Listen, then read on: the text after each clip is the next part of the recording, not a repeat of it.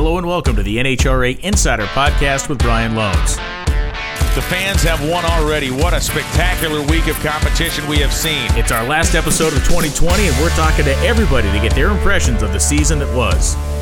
And there is not a happier human being on planet Earth than the woman in that Pro Stock car. Plus a fun musical look back at the Top Fuel year. Goodbye, Snake, and hello, Ace. This is the NHRA Insider. And the wildest day in the history of this category is finally complete.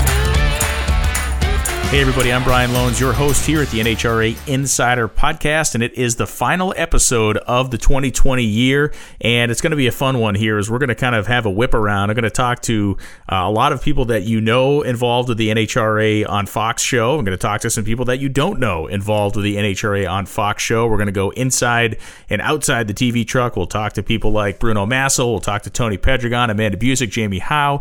We'll also go inside the TV truck to talk to Chris Meadows, who's the director. We'll talk to Rob Hedrick, who is a guy that is involved in post-production, building a lot of segments that you see, and certainly doing a lot of the work that you watch on NHRA Social. We'll talk to Steve Reinches, who's all of our bosses. We'll make sure we don't screw up that part of the whole deal. And we'll also catch up with Pete Richards, who is the coordinating producer with Fox that works with NHRA, as well as Todd Venny, who is a pit producer for the NHRA on Fox, our broadcasts on Sundays. He worked very hard to help dig out those great stories that we show you from inside and outside the racetrack. And obviously, we've talked about it a billion times. It's been a wild year. We're going to look back at the Top Fuel season as well. Once we get through our interviews, there is a musical interlude at the end of the show to take you through the Top Fuel year, and I think you'll dig it. Some of the big highlights and the big final rounds that filled us up through 2020 once we got the season not only started at the beginning, but restarted in the mid-summer.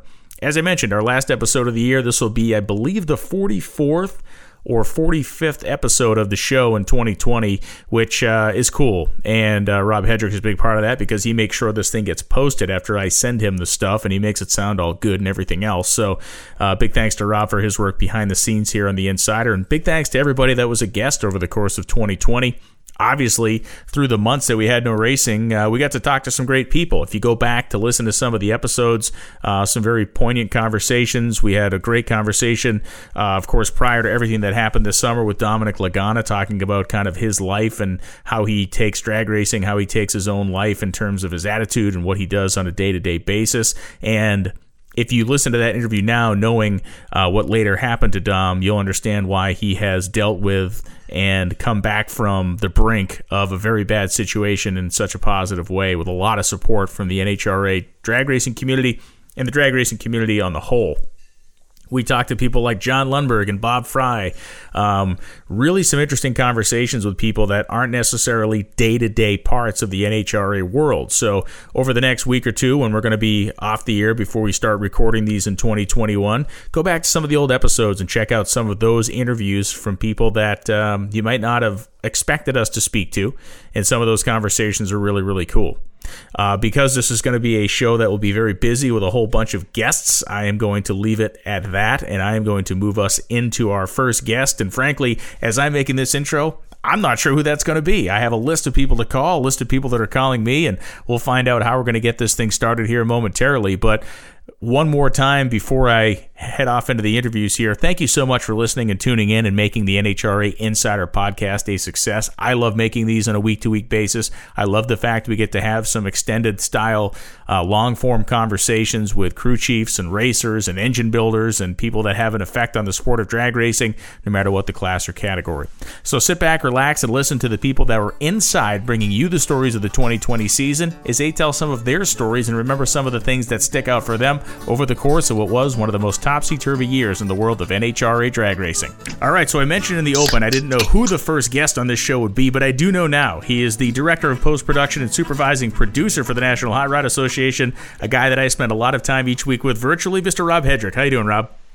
Great, Brian. How are you? I'm doing really well, and I think it is appropriate that you and I begin the show together with our guests because, frankly, we spend a lot of time talking to each other these days. We do. It's really weird. Like, we have this weird, what I think people of the 1970s would think the future looks like, where we talk to screens and. Yes, we are living in our homes of tomorrow. You quite literally, because one of the things I wanted to have you talk about on this show was kind of what your role has been, not only obviously the online content that you and I make so much of, but really during the television production of the year, you're an integral part of that. So kind of walk people through exactly what you have been doing in your apartment in downtown Los Angeles. Well, we're here in California, so we saw the shutdowns happening in San Francisco, and I think that happened on a Wednesday night, and I drove up to the office Thursday and grabbed a screw gun out of my office, and I essentially just loaded all of the studio equipment we have into my car, and then thought, either I'm going to get in really big trouble for this, or I'm going to be thought of as a genius. And, of course, it was somewhere in between. So I think it was the Sunday after the lockdown happened, we did the first, you had that great idea for the Mystery Science Dragster Theater. Yes. And I think it was you and Jeffrey kind of like hatched that together. And so I think Sunday after the lockdown was put in place in LA, we did one of those shows live. And so we were all like, well, how the heck did we do that? And then I sent you guys a picture of all the stuff I had moved to my apartment. And they were like, okay. Yeah, and it's obviously an audio medium here, but the reality is, to describe it to people at home as a layperson like me, it is incredible. Rob has what is effectively like an entire TV truck built kind of in his apartment, and God only knows what your electric bill looks like. But without you doing that, we would have really, in so many ways, been dead in the water. And it goes beyond to the point where you were actually, to my understanding, you were actually doing things as we were at the races, making television shows. You were also making segments, making in and out bumps and stuff like that for our show live as we were making it, right? Right. So one of the things, like in the olden days, you would send a satellite truck, and olden days anymore was 2015. Right. In the olden days, you'd send a satellite truck. Well, now everything's done on fiber, and so one of our partners is AT&T Global Video Services, and so they have all these. Think of these like it's like the internet, but instead of sending packets and pictures of your dog around, you're sending full broadcast streams of television. So we have a place that gets dropped off at Fox in Charlotte, and then Fox here in LA for us to send the feedback to them so they can air it. Well, we have another one of those boxes at our office in Glendora. So I found this company that lets us do live video over the internet in real time. And so I put 2 of those boxes in my house and 2 of those boxes at the office. So now anything the TV truck's doing live, I have the ability to access that at my house. And so talking to Steve Reinches, one of the things that they needed was these cool out bumps and like little teasers going in and out of break. So during the show, during the live racing, I'm recording what we call the clean feed, which is essentially the feed that goes to your house, but without graphics. And so when a big run happens, I text Steve and then talk to him over a comm system from my house and say, hey, Steve, what do you think about the Jack Beckman and the Ron Capps pair coming up next? And he says, that's great. And so then I will take the runs from the previous round, put some graphic treatments that I built on it, and then make an edit. And sometimes it's voice, sometimes it just goes raw. And then I send it back to the TV truck, and then the TV truck can air it going into the next round. And, you talk about the comm system. This is one of the coolest parts about this whole thing. You can basically talk to Steve and the people in the television truck as if you were sitting next to them real time. Yeah, in fact, the first time it came up, I remember Steve's known for being very tactful. So when you get a comment from Steve like this, you're like, that's pretty good. Steve goes, how come I can hear Rob better and he's 2,000 miles away? Yeah, it's been really something. And, I guess a question I also have for you is like, as technically savvy as you are, what have you kind of learned over this period of time? Because we've done a lot of stuff, and I know you've experimented with things. So what are the things that you've actually been able to kind of add to your arsenal of technology or even just knowledge over this time? Well, I always tout myself as being as creative as I am technically minded. So I like knowing as much of the engineering as I know how to paint the pictures using pixels.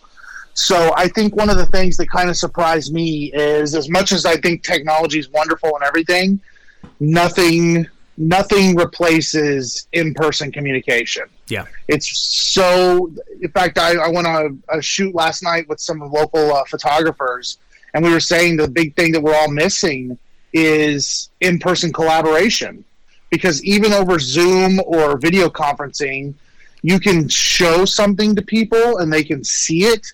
But to me, as I always say, an artist, as an editor, I get the most out of watching someone's face when I see something I've edited, so I can see their reaction and see if certain parts of that edit are hitting with those people. Yeah. And that's just missing during this, and it's really hard. Yeah, it definitely makes it different. And between the two of us, the amount of stuff you've taught me over this time, the stuff that we make basically from my house to your house as we kind of directly pipe it to each other has been a learning experience for me, even as far as, getting things lit properly and getting camera settings right and stuff like that. It's been for me a minor league adventure compared to what you've done. But is there anything that stands out to you that we have done, whether it's been via the web or via the television show, that stands out to you as kind of a singular moment or thing that you want to kind of not hang your hat on, but that stands out as being exceptionally cool to you? I think it's just, every time you and I do one of the news updates or the live Skypes with someone, I just think it's really cool. I mean, we sent one of those encoders to your house, and you have a really high-quality 4K camera there.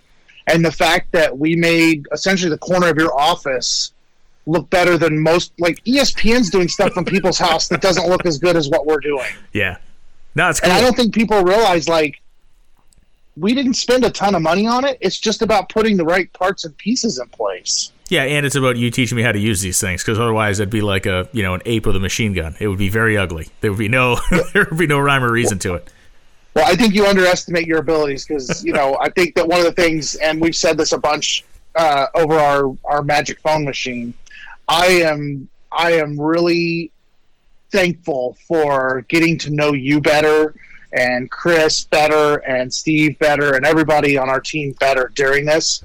And I think it's really cool how much everyone on the production side has stepped up and just said, let's get in the trenches and let's see what we can do. Yeah, to your point, to kind of put a period on the conversation, to your point, the in-person interaction, the collaboration, like you mentioned, has been obviously lacking severely because of all the circumstances we're under. But we definitely, more so than we probably ever would have, know each other on a personal level beyond anything. And I think that's really been good, because I think we all have a drive to succeed and be good at what we do. But now that we really know each other, we spent so much time talking and doing other things, you really feel committed to making sure everybody succeeds. And that's a cool thing.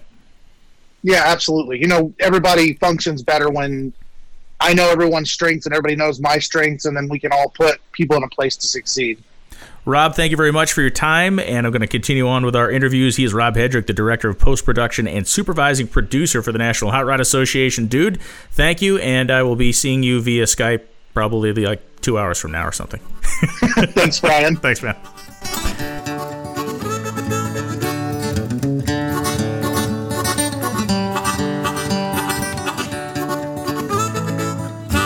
All right, we have spoken to Rob Hedrick, and now we continue up the food chain of the NHRA broadcasting world to speak with Steve Reinches, who is the Vice President of Broadcasting with the NHRA and a guy who spends a lot of time in the producer chair as well. Steve, how you doing? I'm doing great, Brian. Excited to get on the podcast here. You've done a great job with this all year long, and hopefully I can glean a little bit of light on it, Yeah, and the reason I'm doing this kind of whip around is because I feel like all of us have a little bit of a different view or prism that we look through our own, kind of way we looked at 2020. And for you, really presented with challenges that the rest of us didn't have to look at, with logistics and staffing and all this crazy stuff that had to happen to make these shows kind of work. So I guess looking back over 2020, if you can pick out a few of the things that stand out to you, not necessarily racing moments, maybe there are, but I would say on the side of actually getting this program made, pretty incredible. It was, and the one thing that was the biggest challenge was the fluidity of everything, and I'm sure you've heard that word from multiple people, but from how many drastic changes we had, even just the schedule, the basic logistics of what we were trying to do from March on was significant, and I think that puts a pretty challenging burden on everyone So, the one thing that kind of stuck out to me with everyone that we dealt with was just the pure professionalism that everyone approached it with. I mean, when you look at how many different, and you know this, Brian, from obviously, being an integral part of the broadcast compound, but when you know that we have, 45, 50, up to 60 people in that compound, and they all come from, different walks of life, it's, everyone was able to just kind of put, everything they were dealing with aside and really, go for the greater good as it went for the television production. And just the pure professionalism that everyone showed with that was pretty remarkable. And not only, for our teammates that were incredible all year long, but, that can be extended to all of our vendors that support the TV side. And that was pretty magical to see, honestly. Yeah, it was. And when we first went back to racing at Indy, obviously we had a lot of protocols in place, protocols that stuck with us through the rest of the year and actually moved around a little bit depending on where we were. There were some places we had to do things even a little bit differently than we had planned to start with at Indy, and we made those changes. And it was a really interesting thing. Like that first race, when I remember reading the document, and it's like, for the folks that are actually inside the TV compound, kind of, you're going to be arriving on a schedule, you're going to be going to your assigned location, staying there, and then leaving. And it's kind of like, how's this going to work? And honestly, by the end of the first weekend, everybody had adapted to it. It was wild.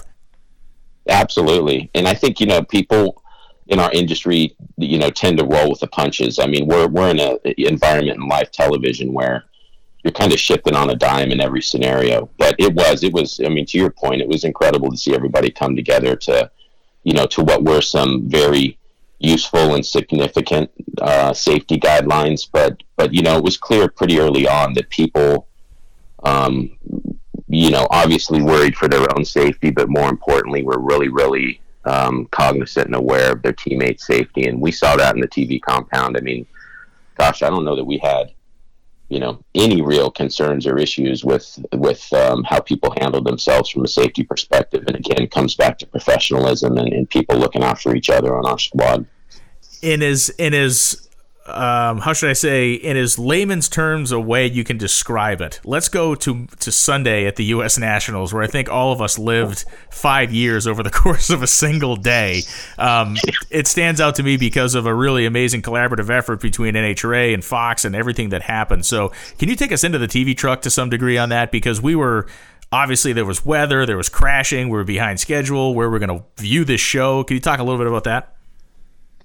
Yeah, and I think that kind of the unique behind the scenes scenario is how much communication is going on in real time, not only with, our broadcast partners at Fox, which, Pete Richards, coordinating producer for Fox, who lives and breathes it every day with us in the truck, was really instrumental in navigating the logistics from the Fox Sports side, because, we're in this show thinking that we're going to be on live, for really 5 hours max if you factor in the FS1 show and then the live Fox broadcast. But any time that you go over your broadcast window, and that day we went over significantly, there were a lot of logistics and planning involved for Fox Sports to actually stay with us in a live environment. And really kudos to Pete and how he was able to navigate the logistics with, our partners at Fox Sports and, led by Bill Wanger and his group. But it was extraordinary that Fox went to the lengths they did to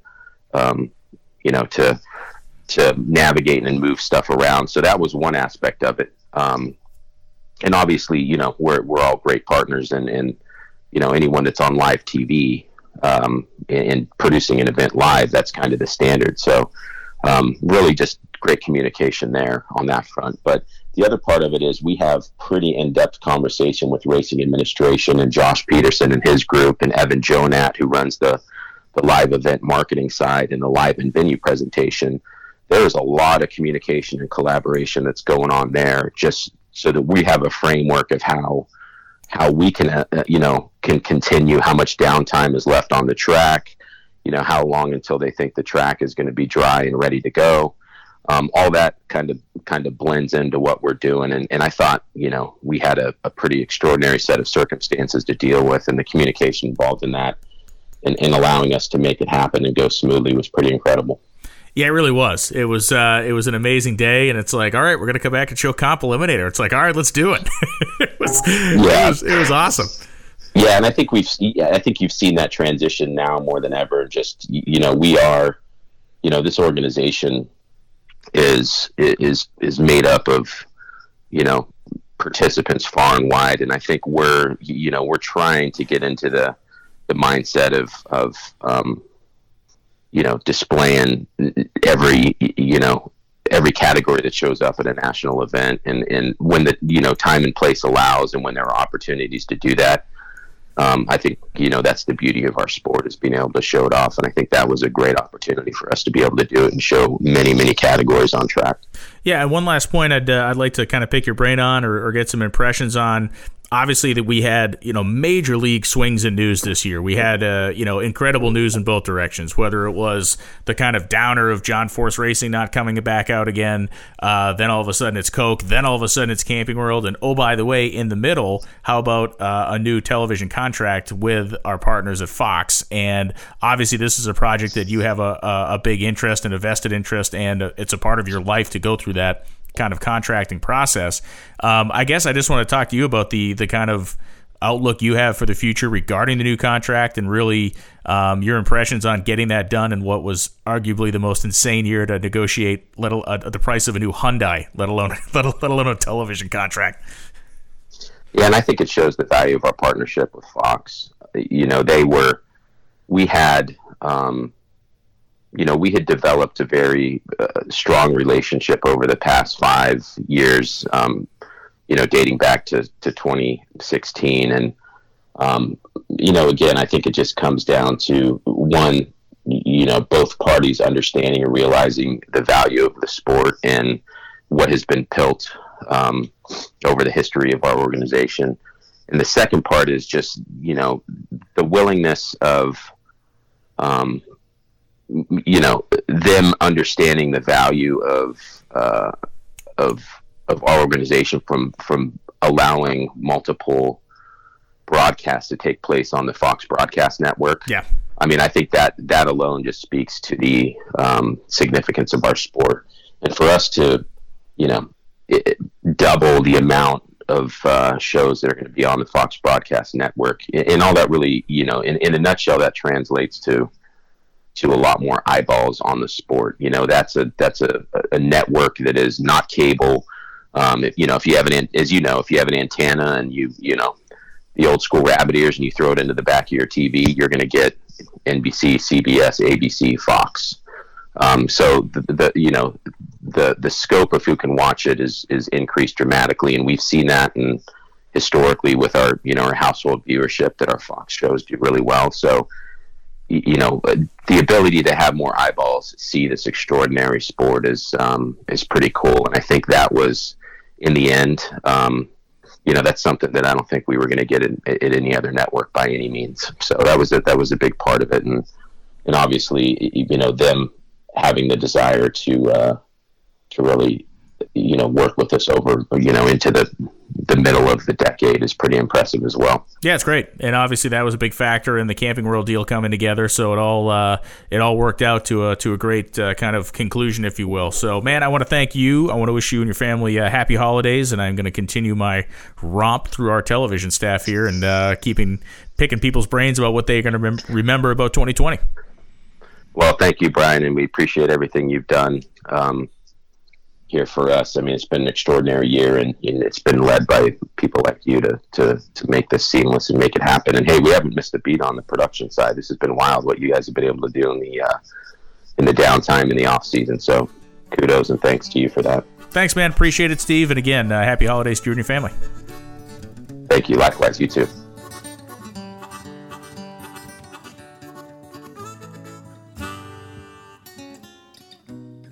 All right, so our next guest on this episode of the NHRA Insider, we're going into the pits with one of our pit and top end reporters. She is Amanda Busick. Amanda, how you doing? Hey, Brian. I think I'm like everyone else. I'm just battling the humans as we get ready for Christmas. It is hand-to-hand combat out there, no doubt about it. So, catching up with everybody, I've talked to Steve Reinches, I've talked to Rob Hedrick, now I'm talking to you. And, that's a simple question, which is, what are the things or overriding things that you come away from 2020 with, and what are some of the memories that stick out most for you? Wow, following Steve and Rob, I can't even imagine the battles. When we talk about human battles, I can't imagine what they went through this year. But, oh, man, for me, I think the biggest takeaway is we did it. And I look back on Championship Sunday when we were able to hand out 4 of the new Camping World Championship trophies, and the idea in May that we would have crowned champions in Vegas, I would have thought you were crazy. I think we all would have. I mean, it was a pretty amazing thing, and I used the analogy when we were both talking to Joe, and it felt like Indiana Jones trying to run away from the big rock, and the rock kept getting seemingly a little bit closer to us each week. Well, I was afraid that, what was this season going to become? And 20 years from now, were we going to look back on it and be like, oh, those were the pandemic champions, or those were the COVID champions? These were valid champions, and the idea that all of the championships and all of our major classes and even the exhibition classes for the most part came down to Vegas the last race of the year when it was a points chase. That's exciting for the fan and for us alike. Yeah, it was a testament, I think, to everybody, binding together, kind of doing what it took to get the season finished. Obviously, it was adverse circumstances for, everybody. Talk a little bit about your perspective on not necessarily that particular Sunday, but I guess the Sundays you were at the racetrack. Once we got the season going again, it did seem to have a different feel from the competitors than we normally get. There was a lot of thankfulness, really, from July all the way to the end. Oh, I think you just took the word I was going to use. There was from the drivers to our coworkers to the fans that you would see in the pits. Everyone was just grateful. It was in a year that was so difficult. I think to be able to provide entertainment for other people and, to get us out from, the house and back on the road, I'm grateful, right? Yeah. So it was just, there were several faces. And then, when you get in the pits and you're, walking into the booth in front of the tower, there are fans that we get to see at every stop along the way. And it was just a reminder of oh, Wilfred, great to see you in Houston again. It's just so awesome that, our fans really showed out. The drivers showed out. And then, as you know, from a production standpoint, our group getting together and crushing the COVID policies and procedures that needed to be in place for this to happen. Grateful and thankful are definitely the words, Brian. Your job, you specifically you, Jamie, and Bruno, you guys had to adapt to a strange situation in the fact that you could not see anybody's lips moving. And I know for me, from when we started back up in July to when we finished, my level of being comfortable in terms of just how things were operating was way better. How did you adapt to that? Because it's a strange thing, but it's a real thing. When you actually can't see someone's mouth in the environment we work in, which is loud, it's weird. Oh, and there's a lot of nonverbal cues that people give you as well, right? Whether, someone's lip quivers or whether someone might be hiding some emotion underneath their mask. Those are things that we can kind of pick up on to kind of, a driver can be saying one thing but feel somewhere different. And a lot of times those nonverbal cues kind of help us kind of aim in on maybe where we could potentially go with a second question or where to take the answer forward. But I know there was a point in the beginning where I was looking for clear mask just because there's so much that you share in between people that aren't necessarily just words. Yeah. There's a lot of times that I use, and I'm sure the drivers could respond to this. There's a lot of times that I even use my facial expressions to make people comfortable or try to keep them focused. Or, you just come off a track going 300 miles an hour. There's a lot of things going through someone's mind. So, it was definitely a challenge. The distance. I know there were several races that, we had to work on some different audio stuff and, thankful for the fans and the viewers to patiently waited out with us while we figured it out. But we got in a groove, and I think by those last 4 or 5 races, we had it nailed down. 3 specific things I'd like to get your kind of memory bank takes on, and 2 of them from the same race, 1 of them from the race before. So the first one would be Doug Gordon wrapping up the championship at the top end, a place that he actually didn't want to be at because he wasn't sure what was going to happen down there. And then the other 2 would be Angie and Erica on Sunday in Vegas. These are 3 pretty emotionally charged moments down there. Yeah, so the Doug Gordon one's actually pretty funny. So I had... That was when Aaron Stanfield was, he wrapped up his factory stock championship, and then Doug Gordon and his team are just standing there, and Aaron was running or something. I'm like, oh, guys, because Doug had mentioned, he said, hey, we're here to watch a championship. And I'm like, oh, well, Aaron's has already happened, but that's really cool that you guys came up here. And he was like, no, mine. And we were like, what? So I hit Todd Minnie, who is really good friends with Doug Gordon. I talked to Todd in my talkback. I was like, hey, do you know that Doug Gordon could clinch a championship right now? And he was like, wait, what? Hold on. And not that this is not by any means that there's just, we get communication from racing operations, and there's so much stuff happening with all these championships and points down to the last, bonus point. So to see Doug standing up there, and what had to happen, Sean Bellemere had to lose or go out on his run, and believe it or not, and I know you remember this, you were watching from the tower, the car didn't even make it down the track. Yep, didn't start. Yeah. Doug and his family, they just are hugging at the top end. We're rolling out the championship stands and the trophy. We weren't even ready for it, and just to put that moment together for him in the moment, that was really cool. And to have his daughter standing by, we had done a segment on them earlier in the year in one of the Lucas Oil shows. To have them and his wife on hand to watch him clinch that championship. Watching anyone clinch a championship, these are the joys of the job.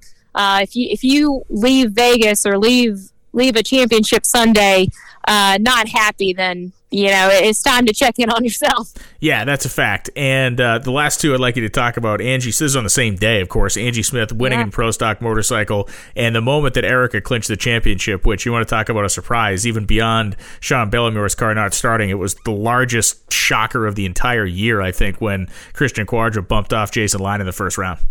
Yeah, and it's so interesting because you never know how the championships are going to fall, but I did not see Pro Stock happening in round 1.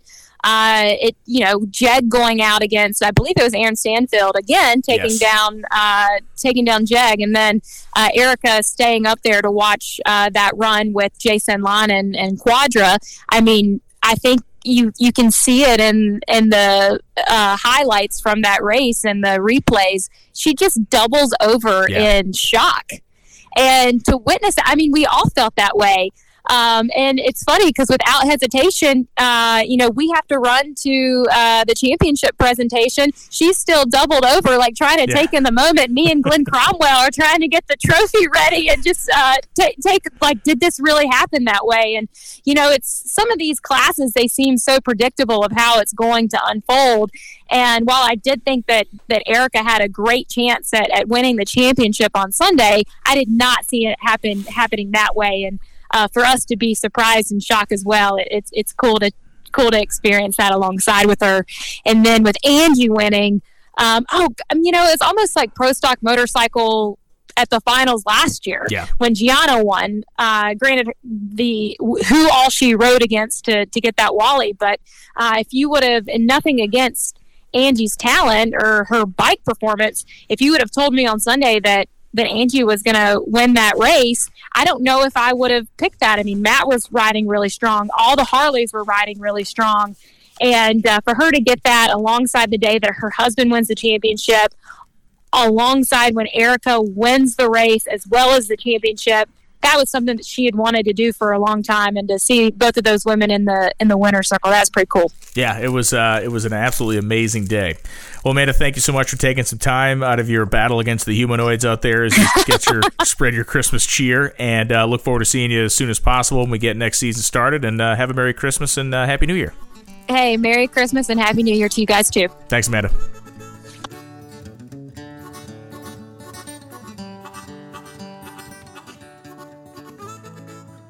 All right, after a great conversation with Amanda Busick, we move into the TV truck once again. We're going to catch up with Pete Richards, who is the coordinating producer for the NHRA on Fox. Pete, how you doing?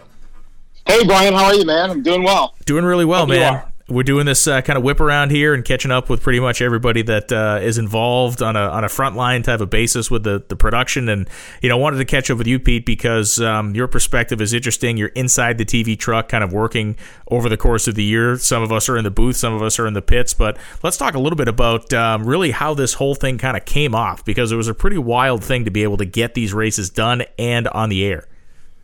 Well, it was, and I'll tell you, I've been in the TV business for a long time, and this is the end of my second season working with the NHRA on Fox. And it was a little surreal when we went back to racing, because I think for many months there was so much uncertainty. Will we be able to go back to the racetrack? Will we be able to have fans in the stands? Will we be able to produce our shows the way we're used to producing them? And I think for me personally, it was pretty rewarding. We were back in Indianapolis in July, and since the last time we were all together, which was in Phoenix, I know some of us were on our way to Gainesville back in March, and got the call to either turn around and go home, or as soon as you touch ground in Florida, get back on the plane and head back home.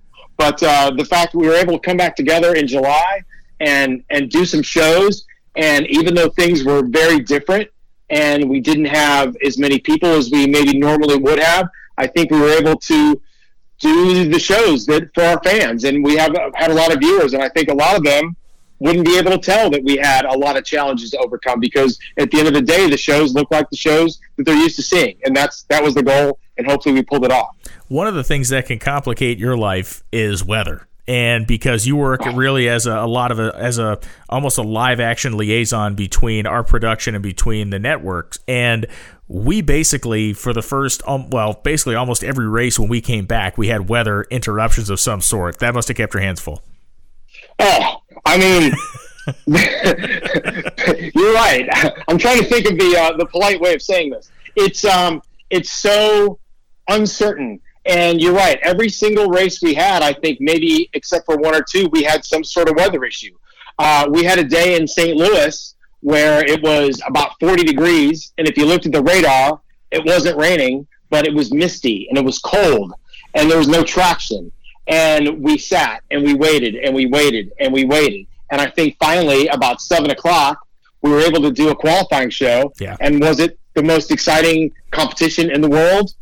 Not at all. It was probably one of the worst sessions I've ever seen. But, we were rewarded. But my job does focus on, among other things, the integration from live event to live event. And we had some races where we're supposed to be off the air at a certain time.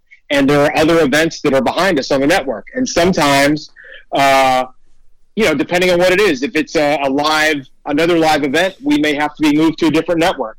If we're on the broadcast network and they have other things that are committed, we may get moved. Sometimes there's some negotiation that happens. Like, hey, I think we can run the finals at such and such a time. If we can run the finals here and start at 3:45, we might be done by 4 o'clock. Yeah. And sometimes 4 o'clock becomes 4:15, becomes 4:30. It's very stressful. And I personally feel an obligation, of course, to the network because that's what I work for, but I also feel an obligation to my teammates who are producing the show and we've been waiting around all day, and to our viewers who we want to reward them. If they've stuck with us through 2 hours of rain delay, you want them to have some satisfaction and not to have to find us on another network. So there are many different pressures that converge, and hopefully we do the right thing for as many people as possible. Now, obviously, nobody's going to be happy all the time, but that is one of the more difficult things. We had a race at one point that I thought for sure, I can't remember which one it was because we had so many that were affected by rain. I thought we had a drop dead time. If we're not done with our show by this such and such a time, we're going to get bumped to the app for a while, and then we're going to go to another network, and that's just so frustrating. And then I remember hearing the conversation between some of the other production executives in my ear, and somebody said, well, maybe we'll just stay with Drag Race until we're done. And I was like, oh, I was so excited. I couldn't wait to tell. I mean, Steve Branches, who's our producer, sits right in front of me in the TV truck, and he's producing the show. And I literally could not wait to get his attention and say, we get to stay, we get to finish the show on the big network. So it's nerve-wracking, and it's exciting and sometimes frustrating, but it can also be very rewarding. Yeah, it was like we talk about kind of an emotional sine wave, especially the U.S. Nationals on Sunday was that way, when it was just one thing after another, where it was like we had rain, they got it dry, and then we came back and there was a crash and there was another crash, and it's like, oh, for the love of God, please just let this find a little bit of momentum. If there's one last point or something to touch on here, I would say that there was always a question when we came back in July, mostly among the racers, I guess, some of the fans, but there was this question of whether or not these champions would be considered kind of legitimate champions. And I have not heard a talk of an asterisk since probably September. I don't think anybody has even touched on that. Having been involved in these races and watched them firsthand, what's your take on that? I mean, look, it's a legitimate championship. There were 11 races. There was no points. There's no showdown or no countdown. I mean, at the end of the thing, it's a legitimate championship. I mean, and it's the same number of races available to everybody who competes. Yeah. And it wasn't like we got to round 10 and they were like, hey, guess what, folks? There's only one more race.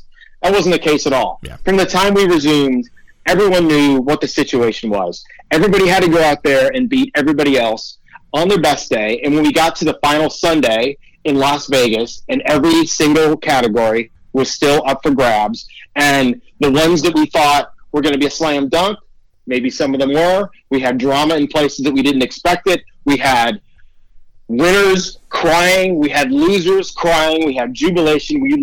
I'm an older guy, Brian. I think back to the old Wide World of Sports Open, where they talk about the human drama of athletic competition. My God, we had that all day long. And for I know you're a lot like me, that you care deeply about the product and you feel it, though. You're not just a guy that's calling a drag race and then going on to do something else the next week. This is your life. Yeah. I mean, aside from your family, of course. So all of us involved in our TV production put everything into it, and to have that culmination and that climax and the payoff was so great. I think nobody could say it wasn't legitimate. I mean, would we have liked to have had 24 races? Of course. Can I wait for 2021, where hopefully we get a lot closer to a full schedule? Absolutely. But for what it was, and for where we were in March and April with the disease and our country and just the uncertainty in every aspect, to have a payoff and to have champions crowned and those big wallies, those great new Camping World Championship trophies given out, it was really satisfying and a great thing. Amen to that, man. Amen to that. Pete, thank you very much for taking some time today. Merry Christmas to you and your family. Happy New Year, and hopefully we see each other sooner rather than later. You got it, brother. Same to you. Can't wait to see you. Take care. Pete. Bye-bye.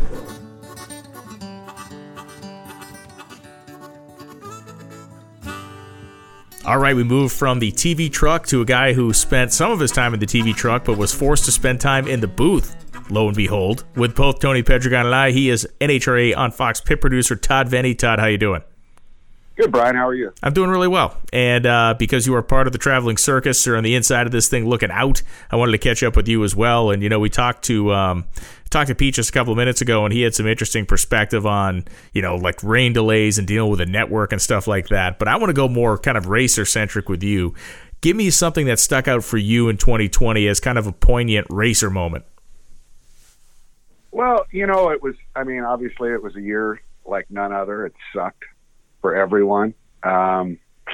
We didn't have the best points battles in the fuel classes right down to the end.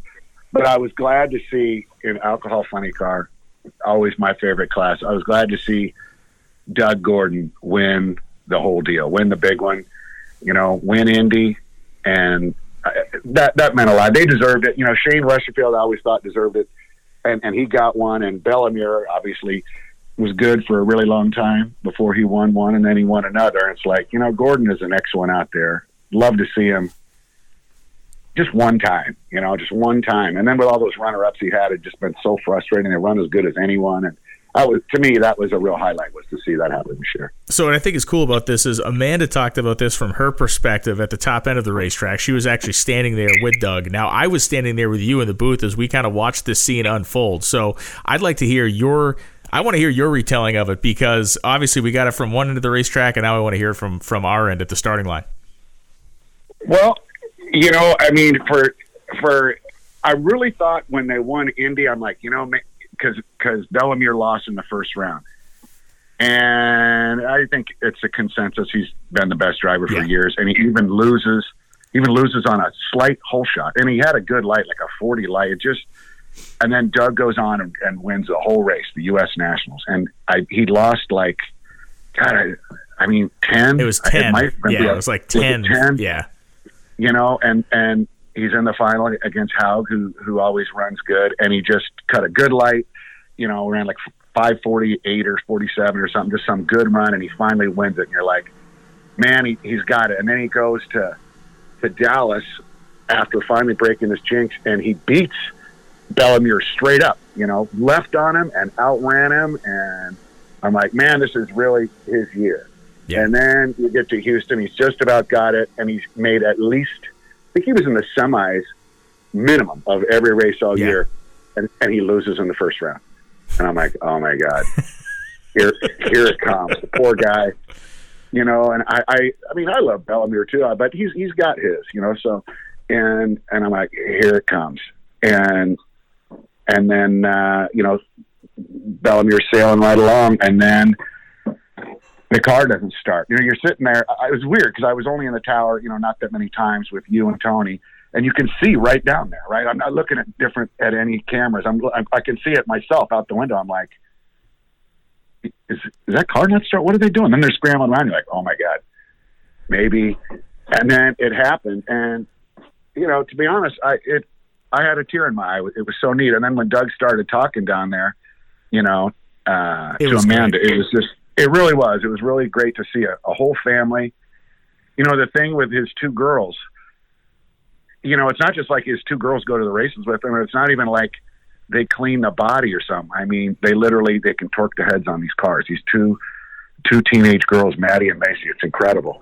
And they never went to all the races with their dad before. And they went, and Doug's wife was there. She doesn't usually go. And the girls were at all the races, and Mike and Cheryl were there, and it was awesome. You know, it's like, this is what I love about drag racing. You see people work that hard for that long, you know, and in the end, they get what they wanted. And just to put a period on this story, in a, let's say, censored way, tell everybody what you were yelling at Amanda through your headset at the top end as you were watching Bellemere's car.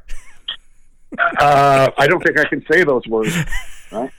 You were begging her in your own colorful way not to tell him anything and not to get his hopes up that the car wasn't starting. And we were all like, It was great. Just don't say anything to him. Don't say anything to him. Yep. Yeah. But he knew. I talked to him that night. I guess he knew. And it was really neat to watch it all play out. Yeah, it really was. It was something, you know, there were bright spots, of course, throughout the whole season, but that was a particularly bright spot just because for what you said, the amount of effort, the amount of frustration they've had, and the fact that it finally broke their way in the end. You know, these are people that suffered just bizarre bad luck over the years, and they finally got the worm to turn for them, and a really a critical moment for what they needed. So that was a good one, man. I guess if I can hit you up on just one more thing. If we look back over the course of the year, when we walked back into the racetrack in July, how long did you think we would actually race for? Because I'm not sure I was 100% confident we would end up in November. I wasn't 100% confident we'd have another race past July. I know what we had planned, but I didn't know what was going to happen. I thought the same thing. You know, I live here in Indy. I mean, so close to the track, I guess it's 6 miles as the crow flies. I think it's like 4 miles. You can hear people test in normal years. People test all summer. You can hear cars testing from inside the house with the windows down. You know, it's that close. So to just hop in my car and go out there that first morning, it wasn't even like a national event, right? It was weird. And it had already been long enough since March, which is funny because when this whole thing started, you were the one that I was with, right? Yep. Yeah. I mean, you are the one when I'm looking at, when my phone comes back on when I land in Orlando, you're like, okay, it's already canceled. Meet me at the bar. And, hilarity ensued. That was a fun day. But it was longer than a normal off season would be, Pomona to Pomona. And it was strange. And I thought, well, at least this is something. Maybe this is all we'll have. At least I'm going to get to see one race this year. I miss doing my job. I miss seeing people. Of course, it was completely different for everyone, but it was when they fired the cars up, at least for that short time, it's like you're still doing your job. Your things are back. Yeah. The minute you leave the TV truck, or in this case, when I was with you in the booth, and walk out into the pits or to your car, it's not the same. It wasn't the same, but it was great just to see top field dragsters bombing down the track, and it was great to see it again. I love drag racing, I always have. I missed it big time. I miss it now. I wish the season was starting right now. Yeah, you and me both. Well, hey, man, thanks for taking some time this afternoon, and appreciate it. Going to continue on with working on my way through the phone book of NHRA on Fox folks for this podcast, but I appreciate the time, Todd. Merry Christmas, and Happy New Year. Thank you, Brian. Same to you, friend.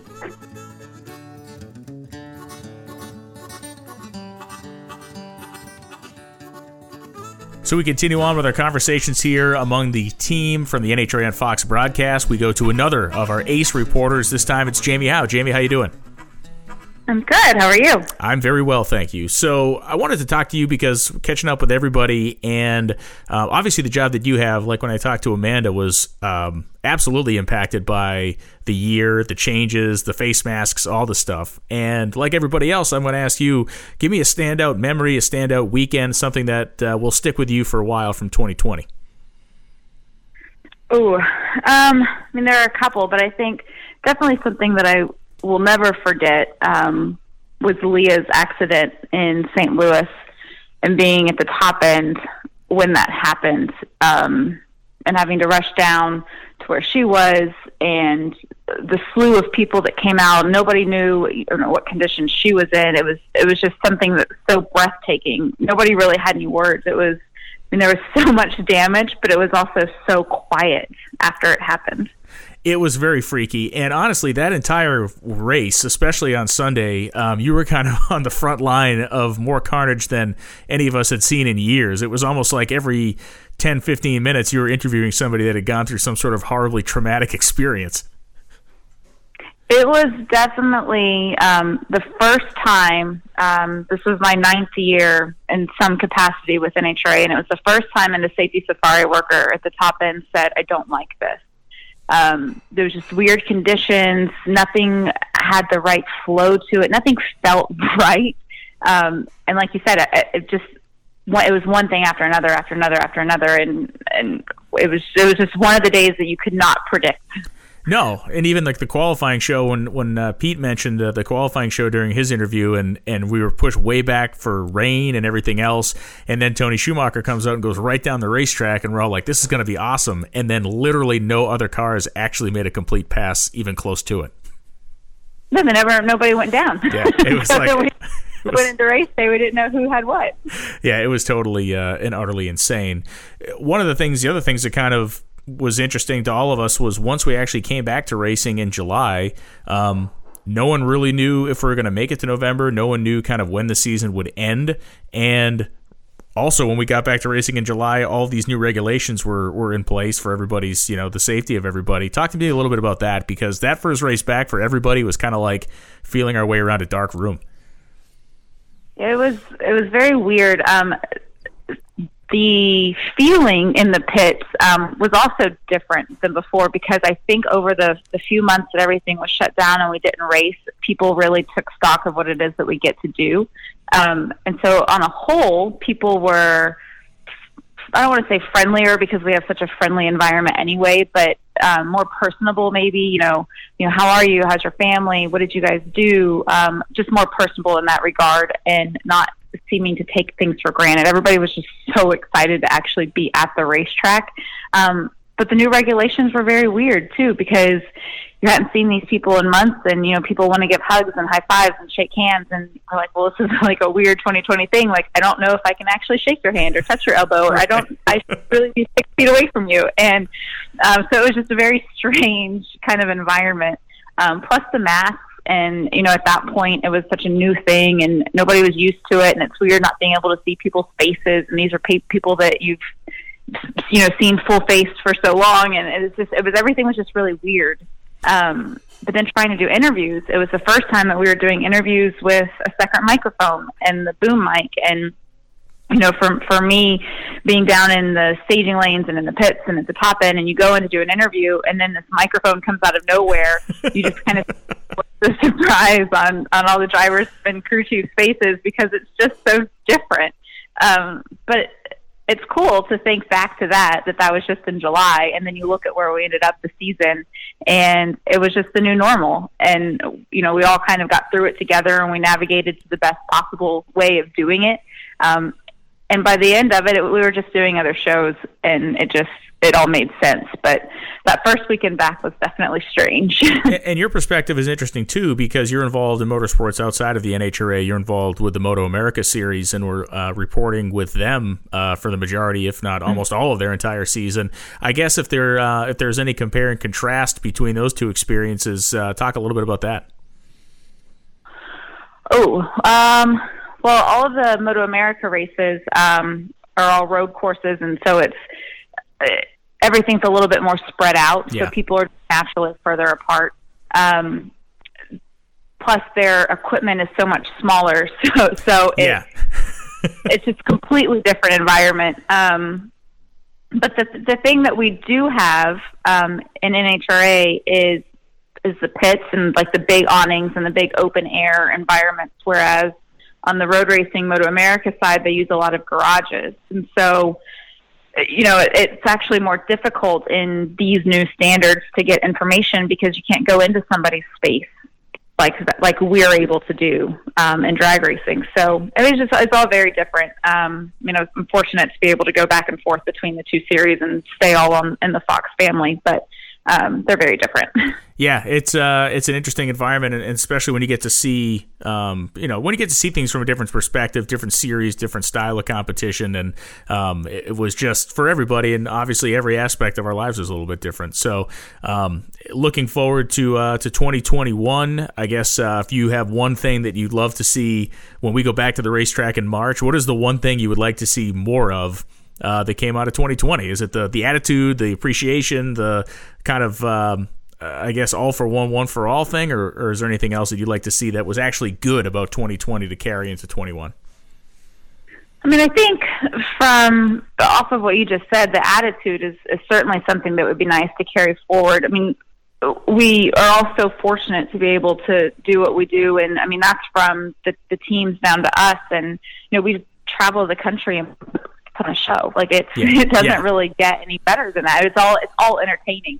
And a lot of times, because it is still a job and a career, and the stress and the travel and everything gets to people throughout the season. But in 2020, it didn't seem to have the same effect on everyone, just because nobody wanted to take those opportunities for granted. And if we do get back to some sort of normalcy next year, or the year after, or whenever, the attitude of not taking it for granted and just being friendly and being present, I would love to see that going forward. But I mean, another big thing that I think came out of this year was that every single round mattered, and that was going to be the case going into the year anyway, but it was just magnified after COVID happened, to where every qualifying pass mattered, every round of racing mattered, and we didn't know how many races were going to be run. So it was, we have to win now. And I would love to see that mentality continue also, just because it makes the show better for everyone. There's no we're testing this or we're working on that and we'll get it together in the next 6 races. You don't have those 6 races. So I would love to see that continue. Yeah, the intensity level was absolutely off the charts throughout the entire season, especially when we got back in July, just for the simple fact, as you said, it was almost a musical chairs game, and you didn't know when the music was going to stop, and all these contenders wanted to be on top when the moment came. But thankfully, we got it finished in Vegas, and it ended up being certainly one of the most memorable years for good and bad news, which came as like a roller coaster, where it's like, oh, this is awful news. Hey, we got great news. Oh, more awful news. It was we at least ended on a high note with a new series sponsor in Camping World and the new television deal with Fox. So all's well that ends well. And that was another interesting thing, though, when halfway through the season, and all of a sudden they're like, "Oh, well, we don't have our title sponsor anymore," and that was just like another thing thrown at everybody. And because we were on this new mentality of we're a team and we're going to make this work, everybody just really made it work. It was astonishing at some level that a lot of people that have differing views on a lot of different things in the sport kind of put it all to the side to make sure that the season got completed. So it was, in that respect, a very cool thing. I wish it didn't have to happen, but it was a cool thing that it happened when the chips were down. So, Jamie, I wish you a very Merry Christmas, a Happy New Year, and thanks for taking some time to chat. Yes, thank you. You too. Happy.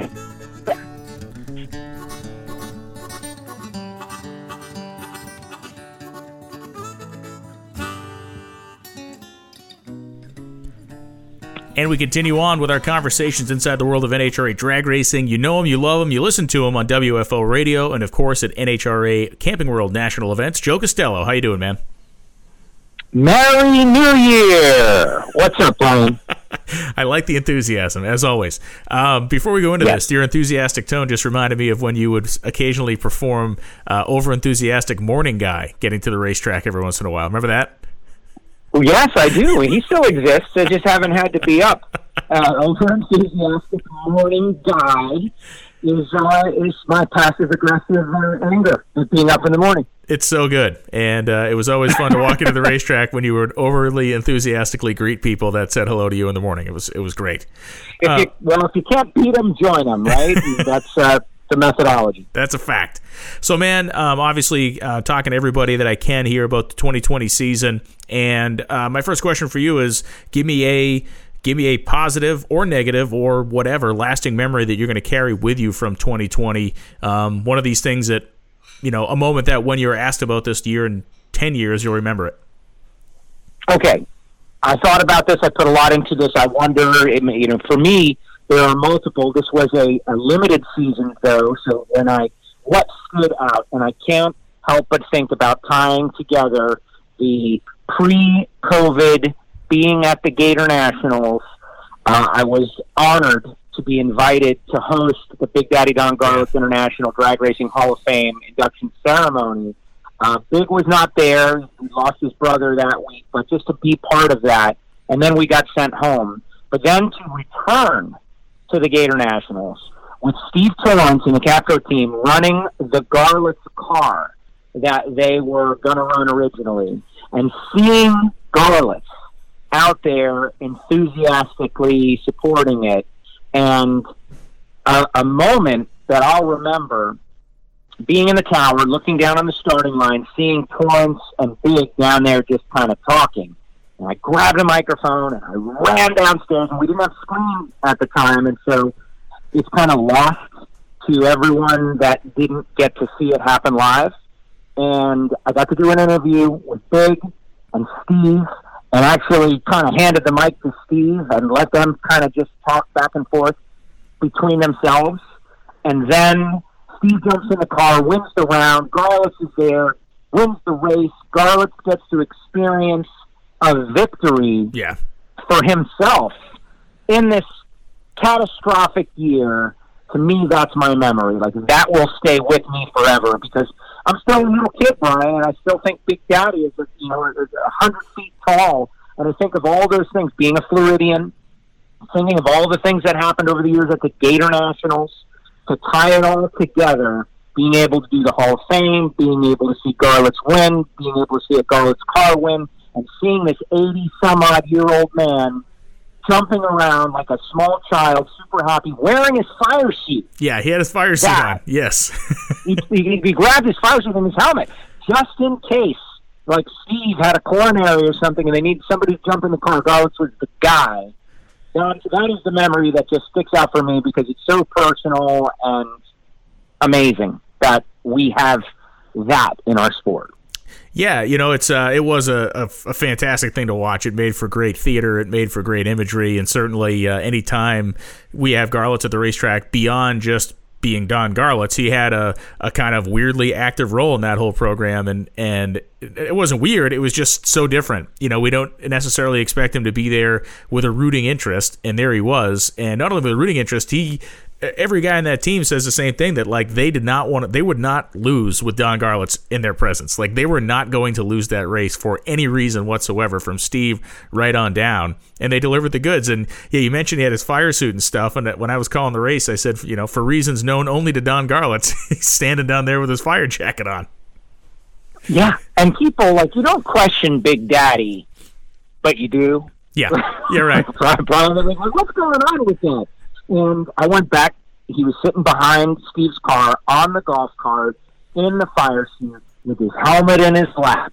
And I guess he just got so amped up. And when you say, it's not weird, right? But it is a very, our sport, this sport. What other sport has something like that where, I can't even imagine. Dr. Dre goes and suits up and he's sitting on the bench, I can't even imagine. There's nothing. We have this amazing sport that is still, I think you said this last week on our final WFO happy hour holiday thing, that our sport is so young that you still have the legends that are there and can participate and enjoy it with us. Someday soon that won't be true. And so in this crazy COVID year, to be able to have had that, it's like a gift. Yeah, that's.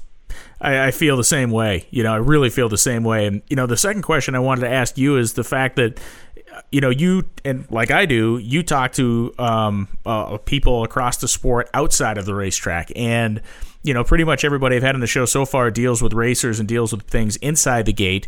But your show, WFO Radio, you spend a lot of time talking to racers between events, or of course during the downtime when we had no events during the off season. You talk to people, and it's one thing to hear from Jamie and Amanda and some of our reporters about how people were acting more thankful inside the gates.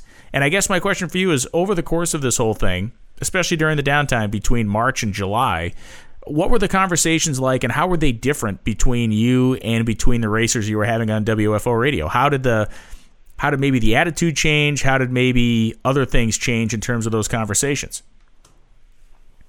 Lots of lessons about humanity coming out of this that maybe, I certainly appreciate, and the more time goes by, it's not over yet. We're not out of it just yet, but we're definitely on our way, and I feel optimistic and positive about what I'm seeing with vaccines, etc. But almost the stages of grief, seeing everybody kind of go through it, like denial, this is BS, to ultimately acceptance. Okay, I am going to wear my mask. I am going to do it so we can keep going. Seeing racers who, in my opinion, are some of the, of course, the people that work at NASA and SpaceX and in our military, but in the civilian world, the people that I admire the most for their can-do attitude, but also their appreciation of the importance of data and all of that. You wouldn't tune a fuel car based on your emotions. What you think about it. What you feel. Oh, I don't like that guy who told me that information. Garland's personality, I don't like him, so his information is invalid. That doesn't happen or shouldn't happen with racers. And actually watching some of that, now they're dealing with a medical situation. They're totally out of control. Let's face it. This is a sport of control freaks. And they're totally out of control of this situation, which is a health pandemic. They don't have the information. And watching some deal with it better than others, some never accepting what is, supposed known reality right now, some changing their minds, realizing, seeing what happened with Jock, obviously, and others who have kind of gone through the process. That's what I learned about our whole, even the smartest people can be stupid sometimes. If certain things happen in the right order. And so, like, that's a lesson to me.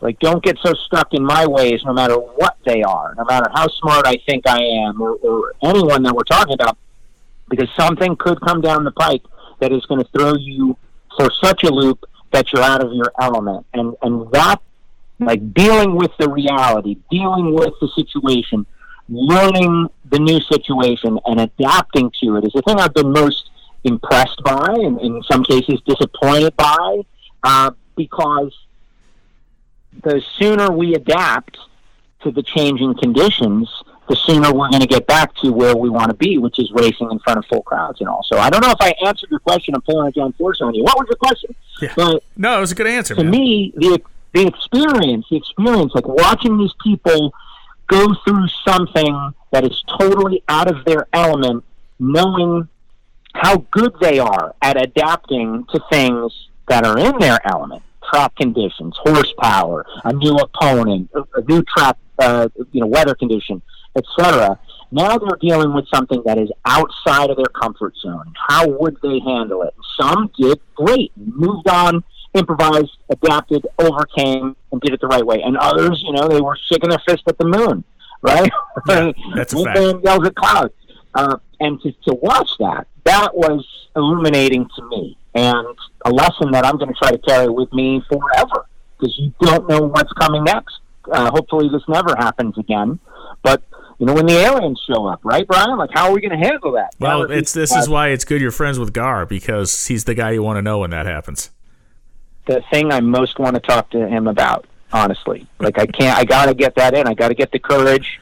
There's got to come a time. I'm glad you've leaked this out a little bit. Maybe someone can. It's not leaked. I mean, everybody knows Don is a enthusiastic knower of things, or proponent of things alien. Yes, but he doesn't know that Joe Costello from WFO Radio wants to have a sit down with him and talk about the dossier that I heard about. Okay, like, I want to go deep on this one. I want to know about the dossier, Big. Better you than me. Hey, Joe, thanks for taking some time. And as I mentioned, you should be listening to his show, WFO Radio. It is a great weekly tour through the world of NHRA drag racing, and Joe does a great job covering not only the Camping World Series, but incredible coverage of the Lucas Oil Drag Racing Series as well. So, Joe, thanks, man. I know you got a show to make today, too. Yes, exactly. It's going to be a great one. People who, when they're hearing this, they can go back and find it and hear who our big special guest was. And I could tell you because you're in the future now, Brian. Yes, and it's Dominic Lagana. Yeah, huge. Dominic Lagana is going to surprise Alan Reinhard and myself on the show, and it's going to be his first live appearance on WFO since his incident. We're going to do the ceremonial taking down of the Nitro Ninja that has been on our screen ever since his accident. It's going to be great. Hopefully everyone will enjoy. To all your listeners and all the NHRA fans, have a happy and healthy new year. Merry Christmas, happy holidays, Brian, to you and your family. Thank you for your friendship. It's so much fun being able to go to these events and watch whatever it is that happens. We take a lot out of it, and I thank you so much for including me in this. You bet. Thanks, Joe.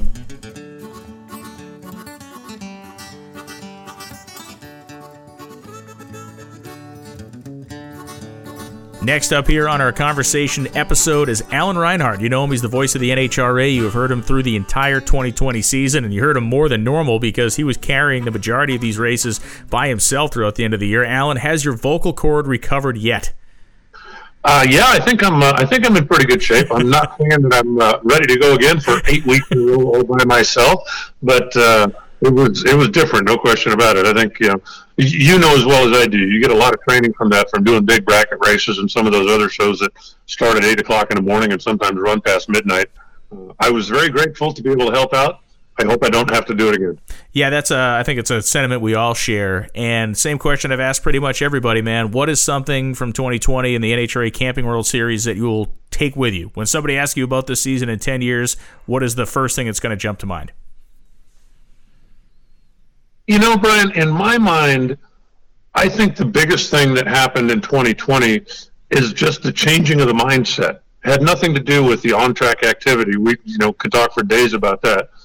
But I've been around this a long time, and one of the ingrained phrases, I'm telling you, it felt like it was chiseled in stone in the steps of Glendora, was Well, we've never done that before. Yeah. And the fact that that went out the window. When it came down to, these are the circumstances we have, what can we do to make the best of it? Everything was on the table. And, we've never done that before, was never brought up. That's not tradition, was never brought up. The fact that everybody was open-minded, there are a lot of ideas that have been kicked around for years, but always ended up going by the wayside because we've never done that before, or this is the way we've done it for 50 years. And that stuff went out the window. And I think that there's a lot of good that came out of that because we learned that, okay, this is the way we've done it for 50 years. That doesn't mean it's the only way to do it. And history obviously will tell, but I think 20, 30 years from now, people will look back and go, geez, we've been doing that for 30 years. Because in 2020, somebody said, you know what? We don't have to do it the same way that we did it in 1955. Yeah, that's a great point. That's a point that no one has yet made on the show, and it's a very valid point that it was interesting because I didn't see any decisions coming out of our management out of panic. Obviously, the decisions were made to be in a conservative and measured way, but when we were faced with situations where we were unfamiliar with what to do, there was never a rejection of ideas. Like, everybody was always receptive to listening to what everybody had to say, and they pulled out of that pool and did the best thing that we could have out of our kind of soup of ideas we came up with. And that's a really cool thing. I think it certainly speaks to kind of where management's head's at. That's for sure. Yeah, and that's exactly how I feel. And again, I've been around this a lot longer than you have, and the number of times that there would be an idea brought up. I mean, single day qualifying has been talked about as long as I've been around. And every one of the fans out there knows, some of the events are major, big events, and some of the events are in smaller venues, smaller markets, smaller car counts. And it's been talked about for years. What if we just did Saturday qualifying and Sunday race? Well, we've never done that before, and that was pretty much always the end of the discussion. But when it came down to this year, we need to cut back expenses for everybody. We need to ease travel for everybody. We need to look at different ways that we can do things, and we've never done that before. Never was uttered in any meeting I was in this year. It was always, let's take a little deeper look at that.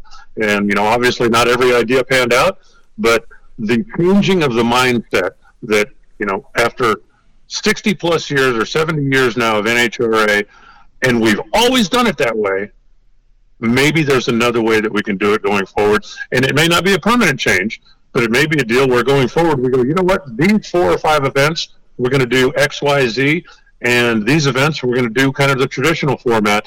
But it really did open the door and open the minds. And I think that includes team owners as well.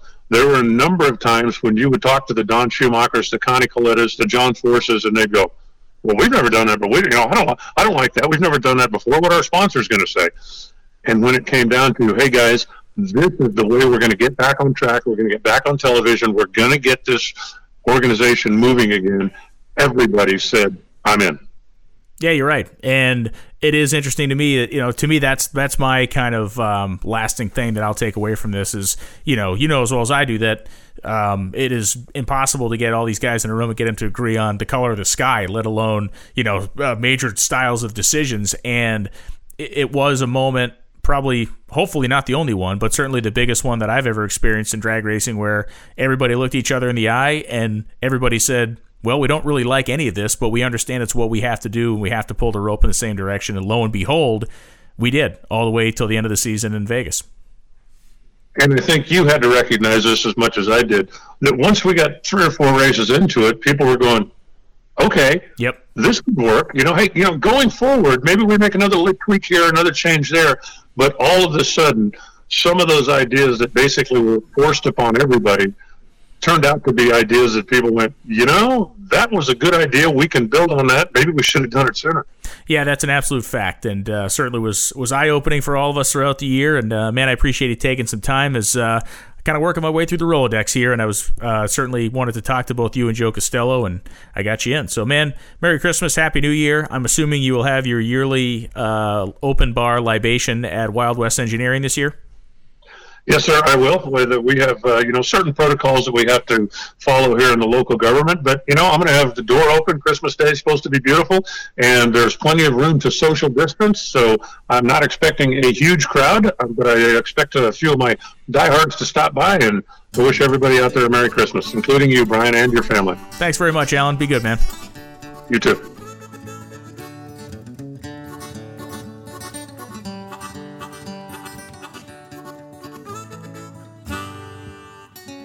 So that is our trip around the NHRA world, looking back over 2020, a variety of voices, a variety of roles, and a variety of memories and impressions from the season that was. I promise you a fun musical look back over the course of the 2020 season in the Top Fuel Eliminator category. Well, here it is, and the backing track here is AC/DC Livewire. The final pair of cars at the 60th running of the Lucas Oil NHRA Winter Nationals under these cloudy skies will be Austin Prock and Doug Coletta. Instantaneous smoke for Austin Procken with an 0.38 reaction time and an elapsed time of 3.698 seconds. We have done something that has never happened in the history of NHRA drag racing. The 8th final round meeting between these two lions of Top Fuel. Here we go. Identical reaction times to the thousandths. The smoke coming off the tires of Doug Coletta, and this time it's Steve Torrence, 367.9. He talked about it in the interview before the final. The 367 sent this team a message, and boy, did they stand up and deliver. It's the last pair of the E3 Spark Plugs NHRA Nationals. Billy Torrence powering down the racetrack, and it's Billy Torrence, 3.802 seconds at 322 miles an hour. In the immediate pass, Tony Zizzo double-stepped his car. You heard Bruno talk about it. His dad talked to him, talked him off the ledge, calmed him down. Will he be able to put the pressure out? The final round from a delayed race, here we go. Ashley's 0.36. Zizzo's car has problems in it. Justin Ashley, 395.8 at 267. A crazy final round. TJ Zizzo, 4.056, 276. His car faltered, as did Ashley's, but it's Justin Ashley with the win light. Richard Hogan has been locked down very well today in the tune-up department. Steve Torrence has looked very capable behind the wheel, but Rob Wendland and Terry McMillan have something for them with this new car they built in their own shop 3 miles from the drag strip. Here we go.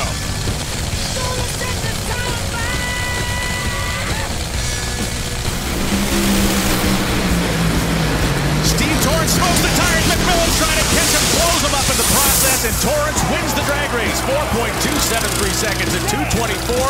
Torrence wins on a technical hole shot with a big start. Connie Coletta won the U.S. Nationals last year with Doug Coletta, but it's different this year. He tunes that race car. He is the crew chief of record. He looks on from the side of the racetrack. The Dodge team looks on from behind Leah. Sean Langdon, 15 on the Christmas tree. He goes across the finish line, a second-time U.S. Nationals winner. Connie Coletta celebrates. The yellow fellows go crazy. And Sean Langdon with a 15 reaction time just Ronald Leah in the final. Don Garlitz looking on in what is a surreal moment at the Gators. A fantastic battle, 3.809 seconds, beats a 381.0. What a fight. And Steve Torrence has won the Gator Nationals in the presence of Don Garlitz. Unbelievable.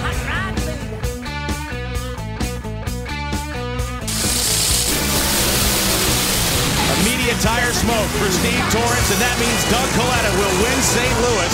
Doug Coletta, 3.690 seconds. The smoke trailing behind the race car at 322.58 miles an hour, and you can see a lot of elation on that side of the racetrack.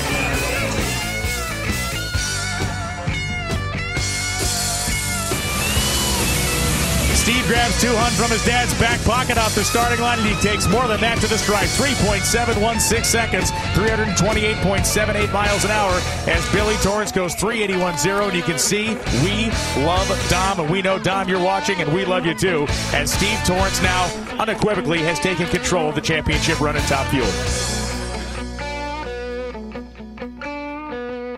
Mike Green, the crew chief, steps away. 2 Top Fuel Titans to close out the weekend in Houston, Texas, and set us up for a finals in Las Vegas. Torrence is out first. They get to the finish line. Tony Schumacher! Wow! Wow, what an appropriate way to end this one. 28 10,000s at the stripe, and they absolutely threw the hammers at it. Low ET of the meet, 366.9. An instant classic final round, outrunning a 368.7 for Steve. I got the hair standing up on my arms right now. This is an amazing final round.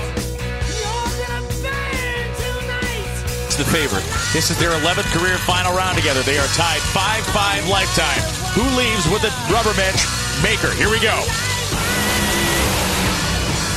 Steve Torrence was a day late, and he's going to be $1 short. It's Antron Brown on a hole shot. 3.759 seconds, 315 miles an hour, and perhaps a race that all of us have waited to see this man win again, and he just did it. Oh, Brian, you can hear him up here. You can see the excitement. Antron, a Wally is back in your hands in over 2.5 years. On a hole shot, you picked that win up. How good is it to get this monkey off your back? It feels great. It's off my back. It's the whole team effort, and we stay true to it. We're working hard. Looking forward to next year, but this Matco Tools team, all our distributors, everybody, Global Electronic Technology coming on, Steve Bryce and his wife Samantha, the whole family, everybody stuck with us, man. TRD and all the people at Hanks First. The thing about it is a process, and we just never gave up. When the chips were down, we're beating ourselves up, but the main thing is we stayed persistent to beat that resistance, and it's right here, baby. Woo! Right here in Vegas. Hold on.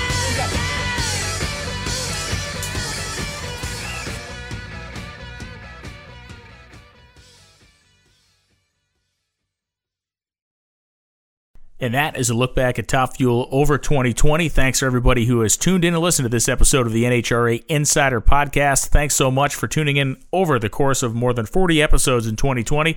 Look forward to getting back at it in 2021.